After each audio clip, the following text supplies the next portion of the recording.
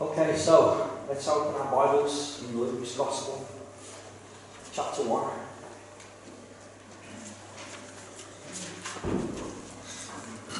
For the next few weeks, we're going to be reflecting. I know that Christmas, we call it like the silly season, you know, you see all of the silliness that's going on all around us. We're rushing around, pressure to be consuming things and buying things, and as we've already, as Denise has mentioned this morning, what did it mean to you before you came to the Lord? What did Christmas mean to you? I know what it meant to me. Goodness me. But praise God that He's opened our eyes to the real meaning of what Christmas is. And I know there's disputes over the dates. I know that it didn't necessarily happen in December. But it doesn't really matter, because what we're here to do is to think about the significance of the event. Whenever that event took place, whether it was in September, it was the Feast of Tabernacles, as some say, it's about what it means to us. And really, I think, knowing the Holy Spirit will always glorify Christ. He always points us to the Son. Okay? And that's exactly what He wants to do during the Christmas season, is point us back to the Son. To meditate upon the Son of God. And all that means for us as a creation. And today the title of the message is It's All in the Name. Luke chapter 1, verse 26 to verse 33. Now in the 6th month, the angel Gabriel was sent by God to a city of Galilee named Nazareth, to a virgin betrothed to a man whose name was Joseph, of the house of David. The virgin's name was Mary. And having come in, the angel said to her, "Rejoice, highly favoured one, the Lord is with you. Blessed are you among women." But when she saw him, she was troubled at his saying, and considered what manner of greeting this was. Then the angel said to her, "Do not be afraid, Mary, for you have found favour with God. And behold, you will conceive in your womb and bring forth a son, and shall call his name Jesus. He will be great, and will be called the Son of the Highest. And the Lord God will give him the throne of his father David, and he will reign over the house of Jacob forever, and of his kingdom there will be no end." Let's just bow our heads and our hearts one more time. Father, we just draw near to you this morning, Lord. We come around, Lord, the Scripture, your precious gift to us, your word to us. Lord, and help us to go there. Lord, in our mind's eye, Lord, to see the seed, to hear the words afresh, Lord. To consider the meaning of that proclamation, of that annunciation, Lord. And just pray that you would come and just open the eyes of our understanding. To hear those living words echoing across the centuries, Lord. To speak to us today, Lord. Help us, Holy Spirit. Help me to communicate, Lord, that which you've dropped onto my heart. In Jesus' name. Amen. Bless the Lord. Bless the Lord. Just want to draw your attention back to that particular. Let me just read that again. "Do not be afraid, Mary, for you have found favour with God. And behold, you will conceive in your womb and bring forth a son, and shall call his name Jesus." Jesus. "He will be great. He will be called the Son of the Highest, and the Lord God will give him the throne of his father David, and he will reign over the house of Jacob forever, and of his kingdom there will be no end." You know, one of the difficult things we do as ministers of the gospel are funerals. And what always astonishes me, when we're preparing the eulogy, and you start to write down, you're listening to all of the information, and you've got to go away and prepare a eulogy, you don't want to get anything wrong. But you're basically just reflecting on all of the things that have taken place in the life of the deceased. You know, all of the places they've been and things they've conquered in life, the achievements, they've reached in life and so on. And it's quite humbling. as you're just thinking about this life. He might be 80, 90 years, I don't know, maybe younger, but you just think about all the things this person, the purpose that this person's life has had, reflected as you put the eulogy together. But you see here, we actually get told the purpose for Jesus' life right at the outset. It's actually announced by the angel Gabriel. Exactly what's going to take place in the Son of God's life. He will be great. He will be called the Son of the Highest. The Lord God will give him the throne of his father David, and he will reign over the house of Jacob forever, and of his kingdom there will be no end. Wow. That's awesome, isn't it? Excuse me this morning, I'm obviously struggling. Praise God. Praise God. So we get to reflect upon that message that came from heaven concerning the Son of God right at the outset of his life. He was born into the world with purpose. Praise God. And that purpose was not determined by himself as such. It was determined by the Godhead. There was a plan of salvation that was being activated through those events 2,000 years ago in that little town of Nazareth. Although it says city, it was most probably a small village, maybe 250 to 500 inhabitants. That's it. A small, insignificant town in the Galilean hills. Praise God. And that's exactly where the angel Gabriel, sent from heaven, heaven's messenger, to speak with the young maiden, Mary of Nazareth. I just want you to think about that. Bless the Lord. You shall call his name Jesus. Oh, that name that is so precious to us. Jesus. But you know that Jesus is actually transliterated from the Greek Jesus. Okay, so if you were walking around the Galilee in the first century, yes, some of them may have known some Greek, and you'd have called out the name Jesus, he probably wouldn't have turned around. Okay? We're told. Because we know that his name was Yeshua. Yeshua. Okay? Actually, Yeshua derives from the English term Joshua. And we see the name Joshua. We see Joshua, son of Nun, who was the successor of Moses. But we also see in the book of Zechariah a high priest by the name of Joshua. So in the Hebrew, it would have been something like Yehoshua. Okay, Yehoshua. But by the time of Jesus, he was called Yeshua. They'd kind of given a smaller version of it, a little bit like Robert and Bob. So Yeshua was a smaller version of Joshua, as we would say, or Yehoshua. Yeshua. And again, I know that today, just recently, there's a lot of debate about, what was his proper name? Was it Yahshua? And folks, Yeshua. Okay? Do your research. Yeshua. Praise the Lord. Mary was told by Gabriel that she, a virgin, would conceive in her womb. It was to be a miraculous birth.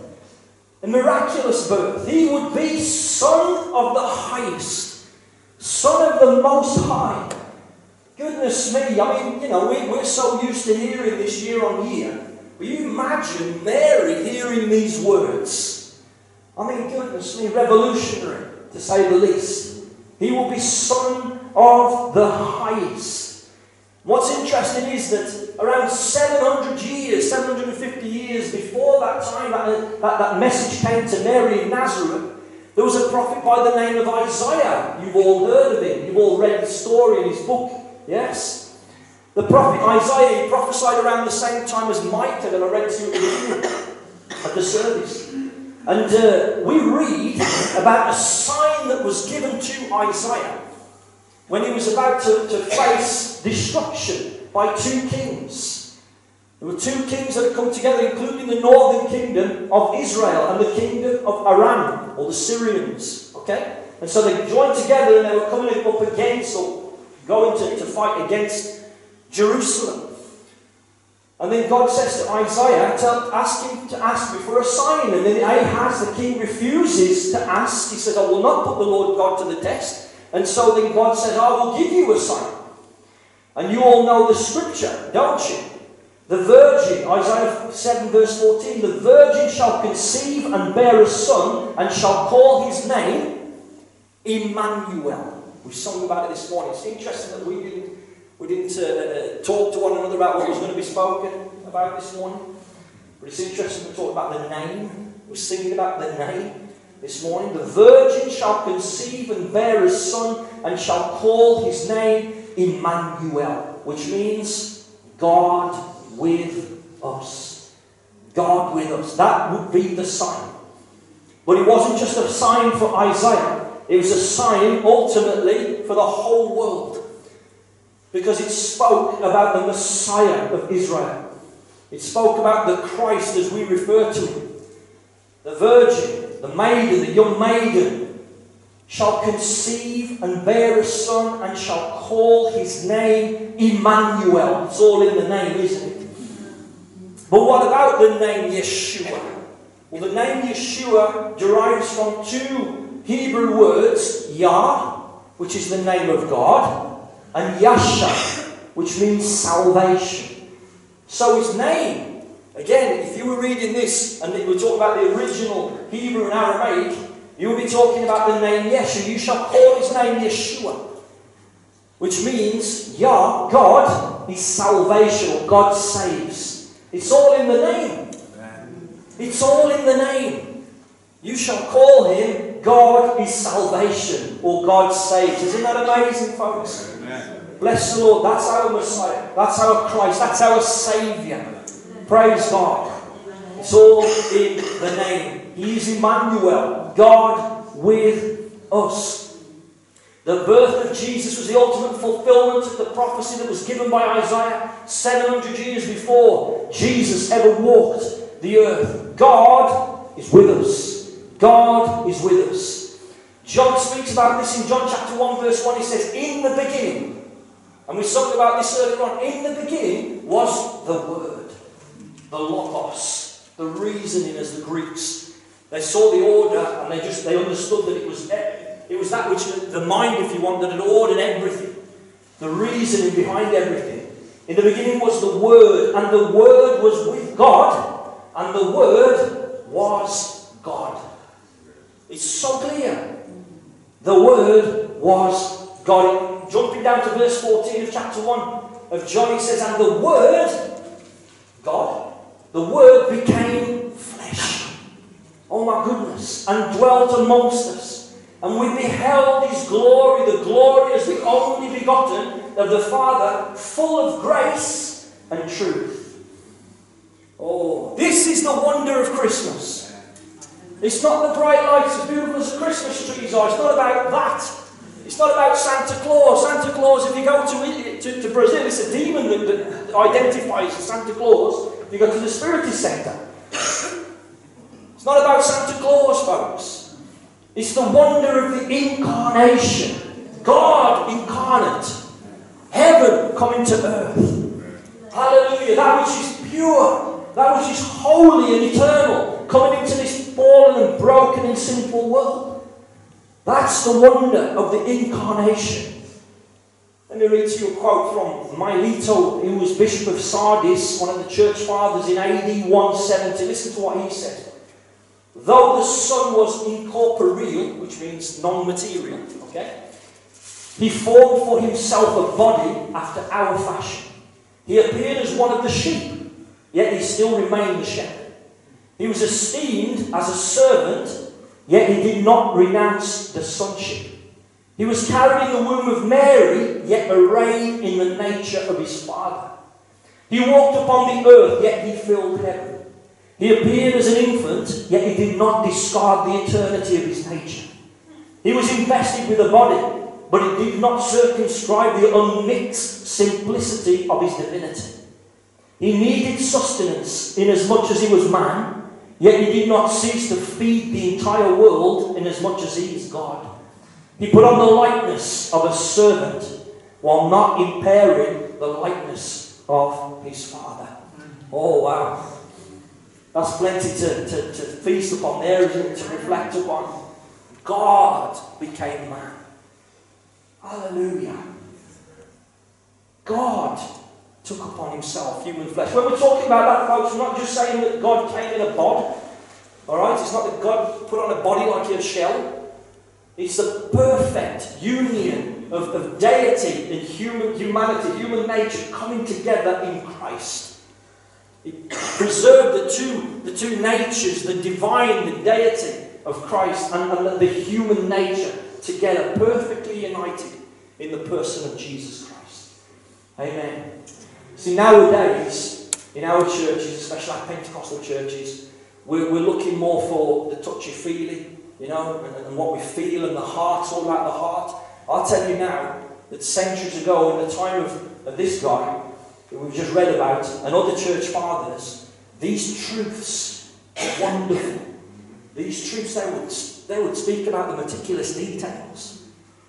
Nowadays you've got people, oh, that don't matter, it's all about your heart. Oh my goodness, this was in the heart.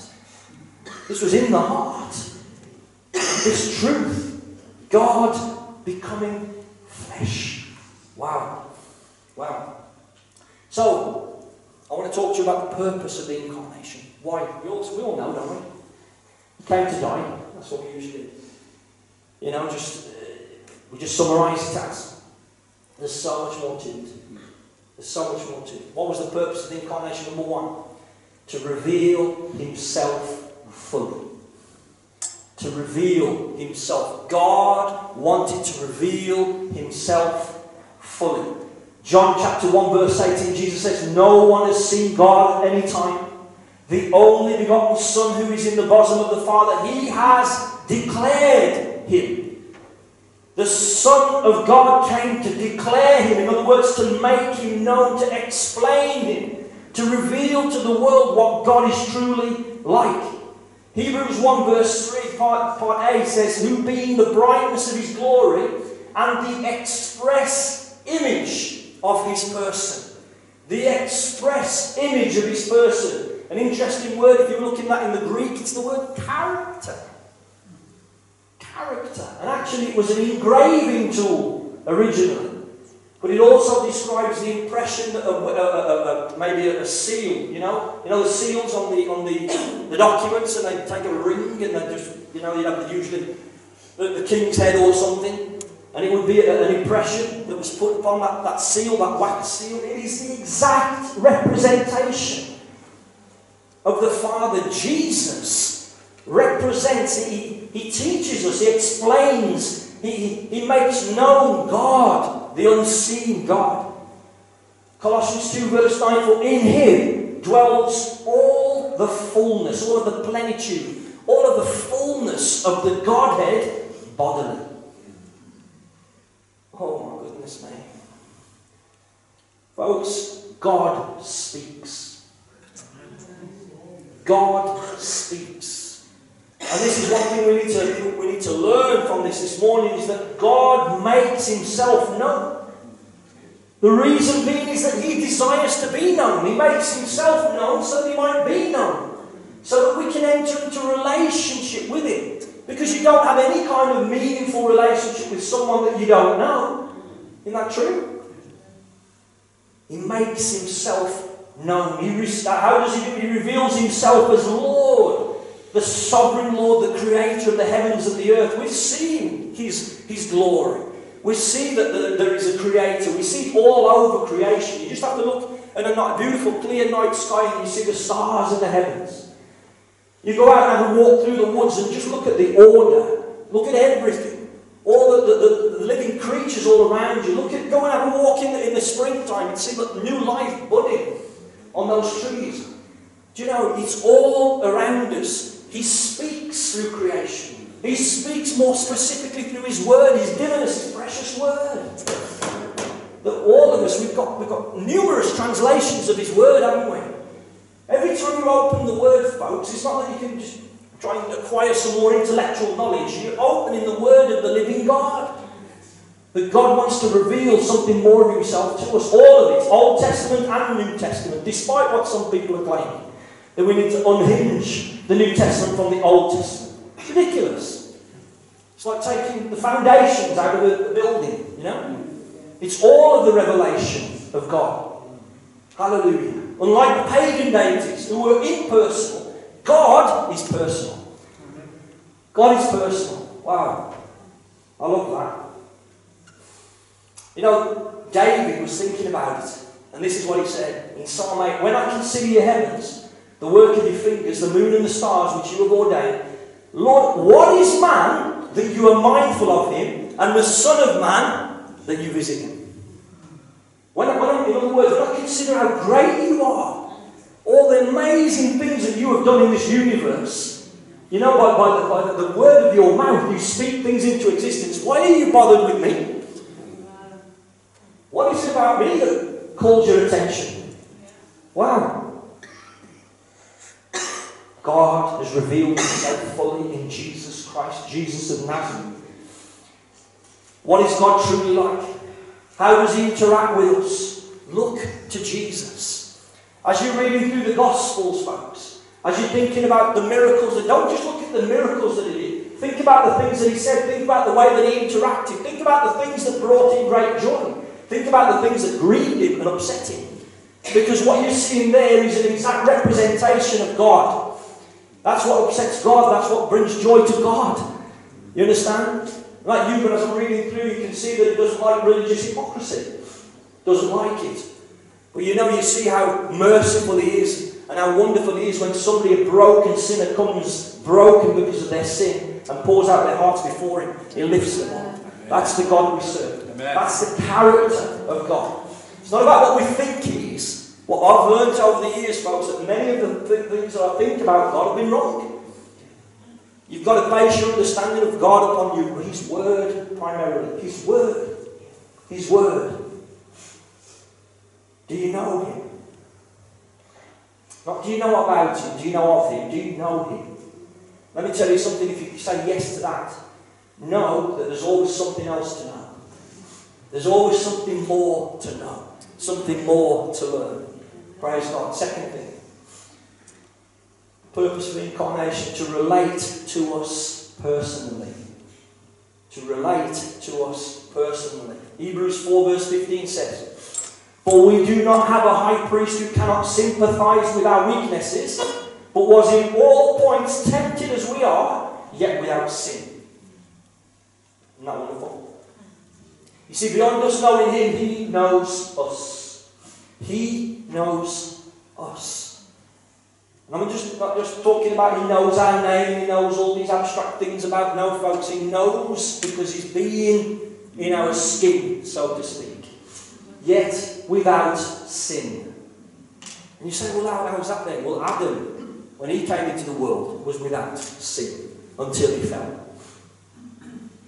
Okay? He knows what it is to be human. To represent us fully, he needs to experience what it was to be human. Which included experiencing our weaknesses. That's why when you read through the Gospels, you see Jesus is very often tired. You see him weeping. You'll encounter him leaping for joy. You'll see him one day angry and throwing over the tables in the temple courts. Because he experienced what it was to be human. Why is that? So that he can sympathize with us.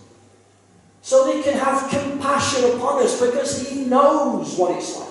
Because so often we can put God so distant, so transcendent. What's the word? Transcendent. That's it. Transcendent. He's so far away because, you know, he's just so holy and glorious and majestic, and I'm just such a weasel.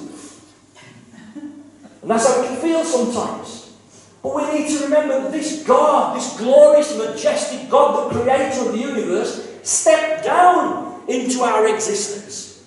Stepped down into our world. Felt what it was like to be weak. Went into the desert. I preached about it recently, to feel the pressure of temptation. To overcome it so that we can overcome.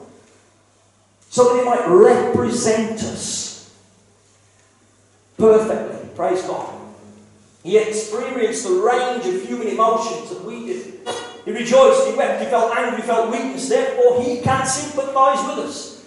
Isn't it wonderful when you're going through something and somebody comes along, you know, they'll give you all the advice, but the truth is they just haven't gone through what you're going through, they don't know what it is. But when you're talking to somebody who knows what you're going through, who've been through it, then you know they can have sympathy.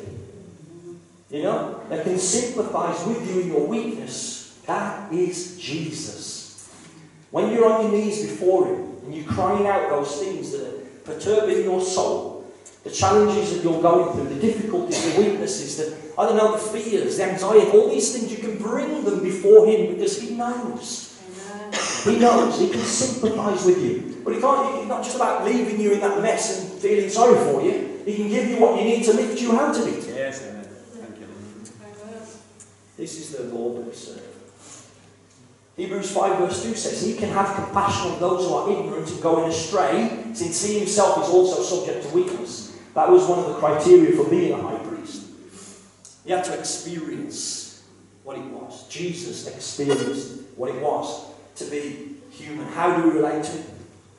How do you relate to him?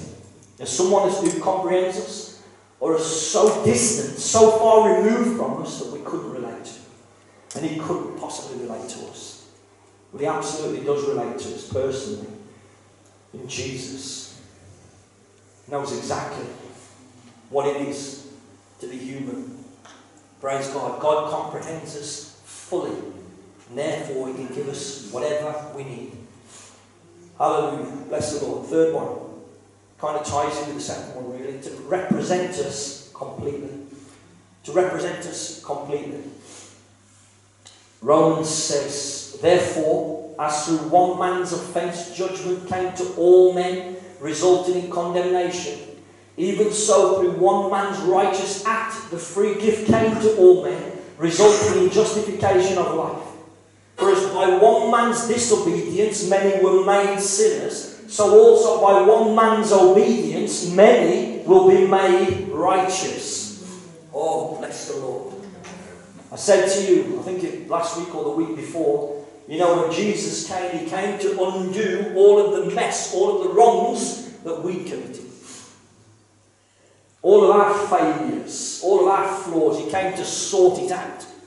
He came to represent us completely. Adam had introduced sin and all its consequences into our world through his act of disobedience with Eve in the garden.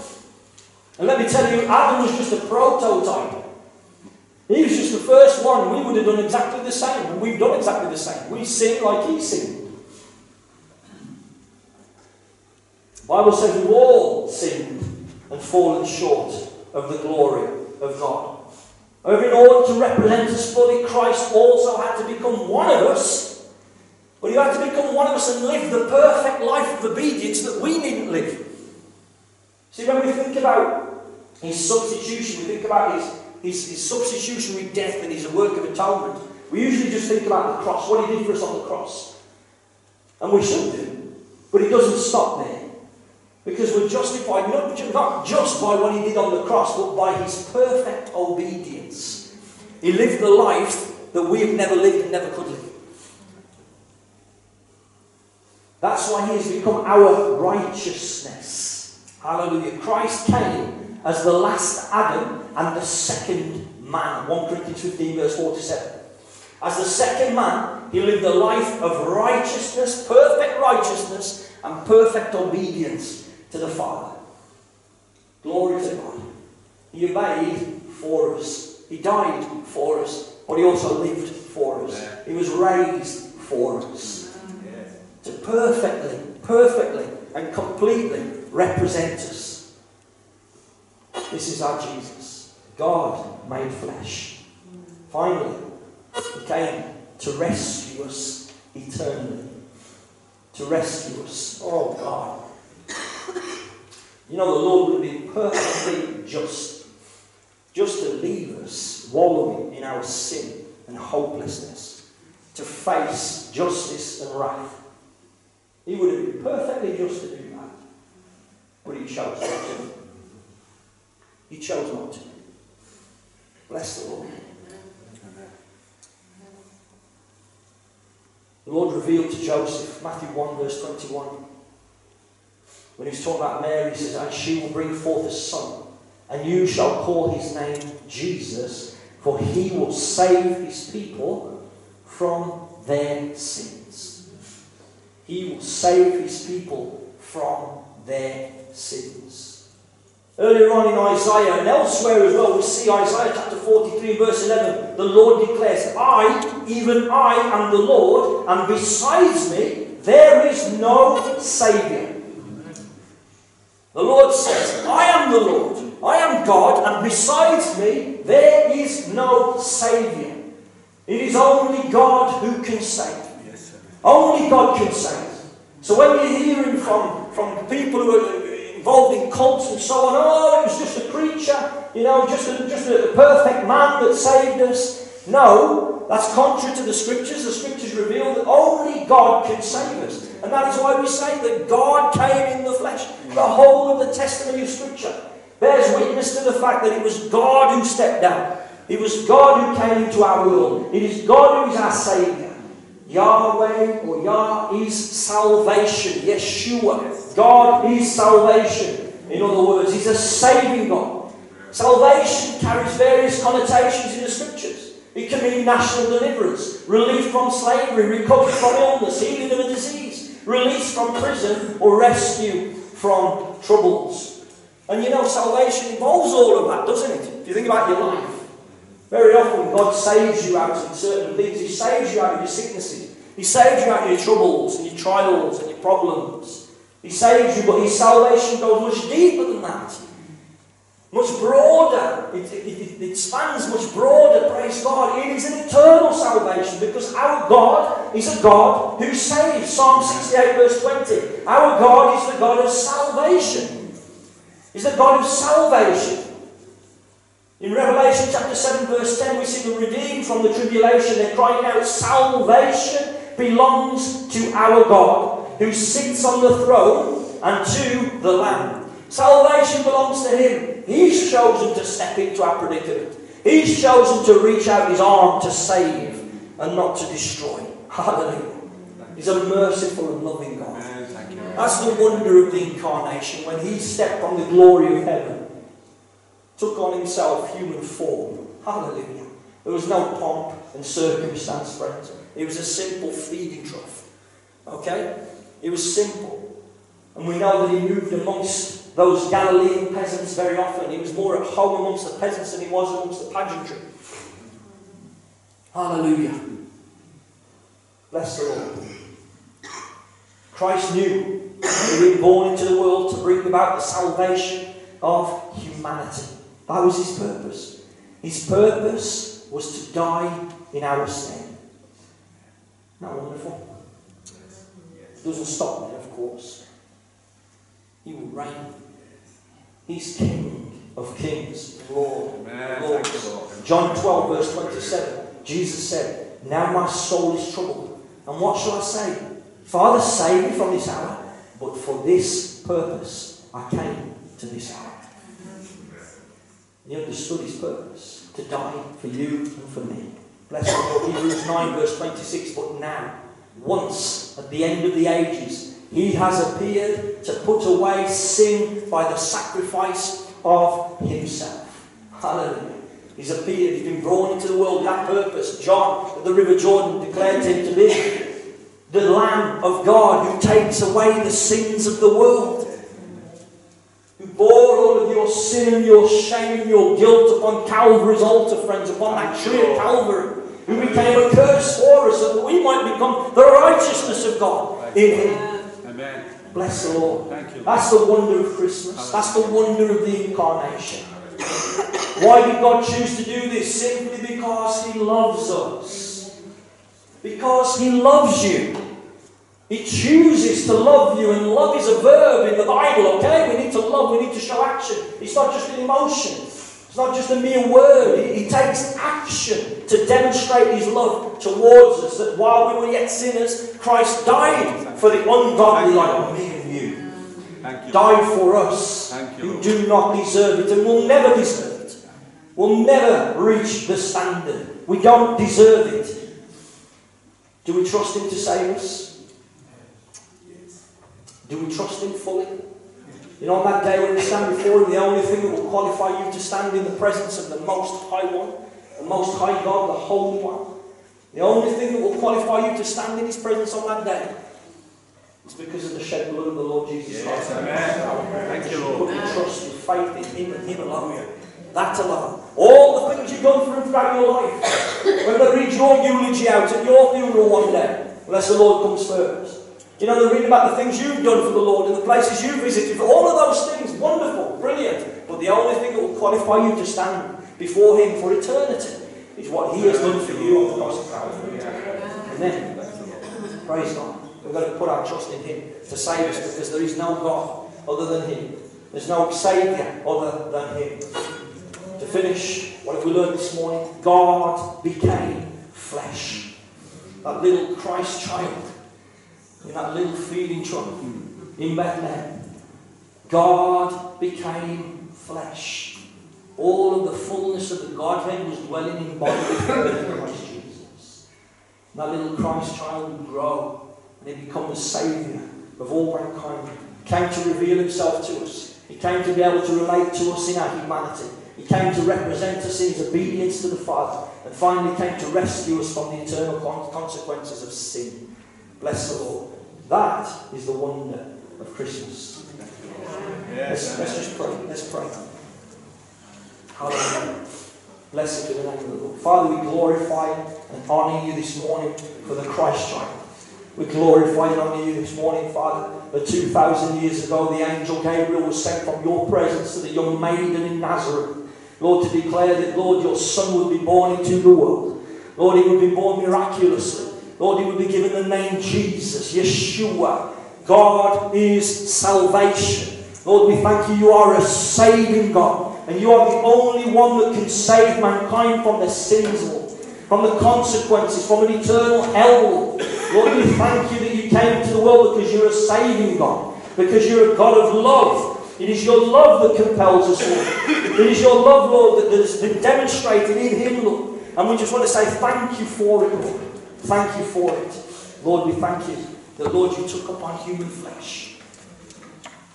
You took upon Yourself human flesh. Lord, in that little baby in Bethlehem, human nature, humanity, and deity were united in the person of Christ. Lord, may we be in awe of this wonderful truth, Father. May we reflect on this during the coming days and what it means for us. Because this is the wonder of Christmas. We thank You, Lord. Thank You for the incarnation. Thank You that God became flesh. In Jesus' name. Amen. We'll worship the Lord.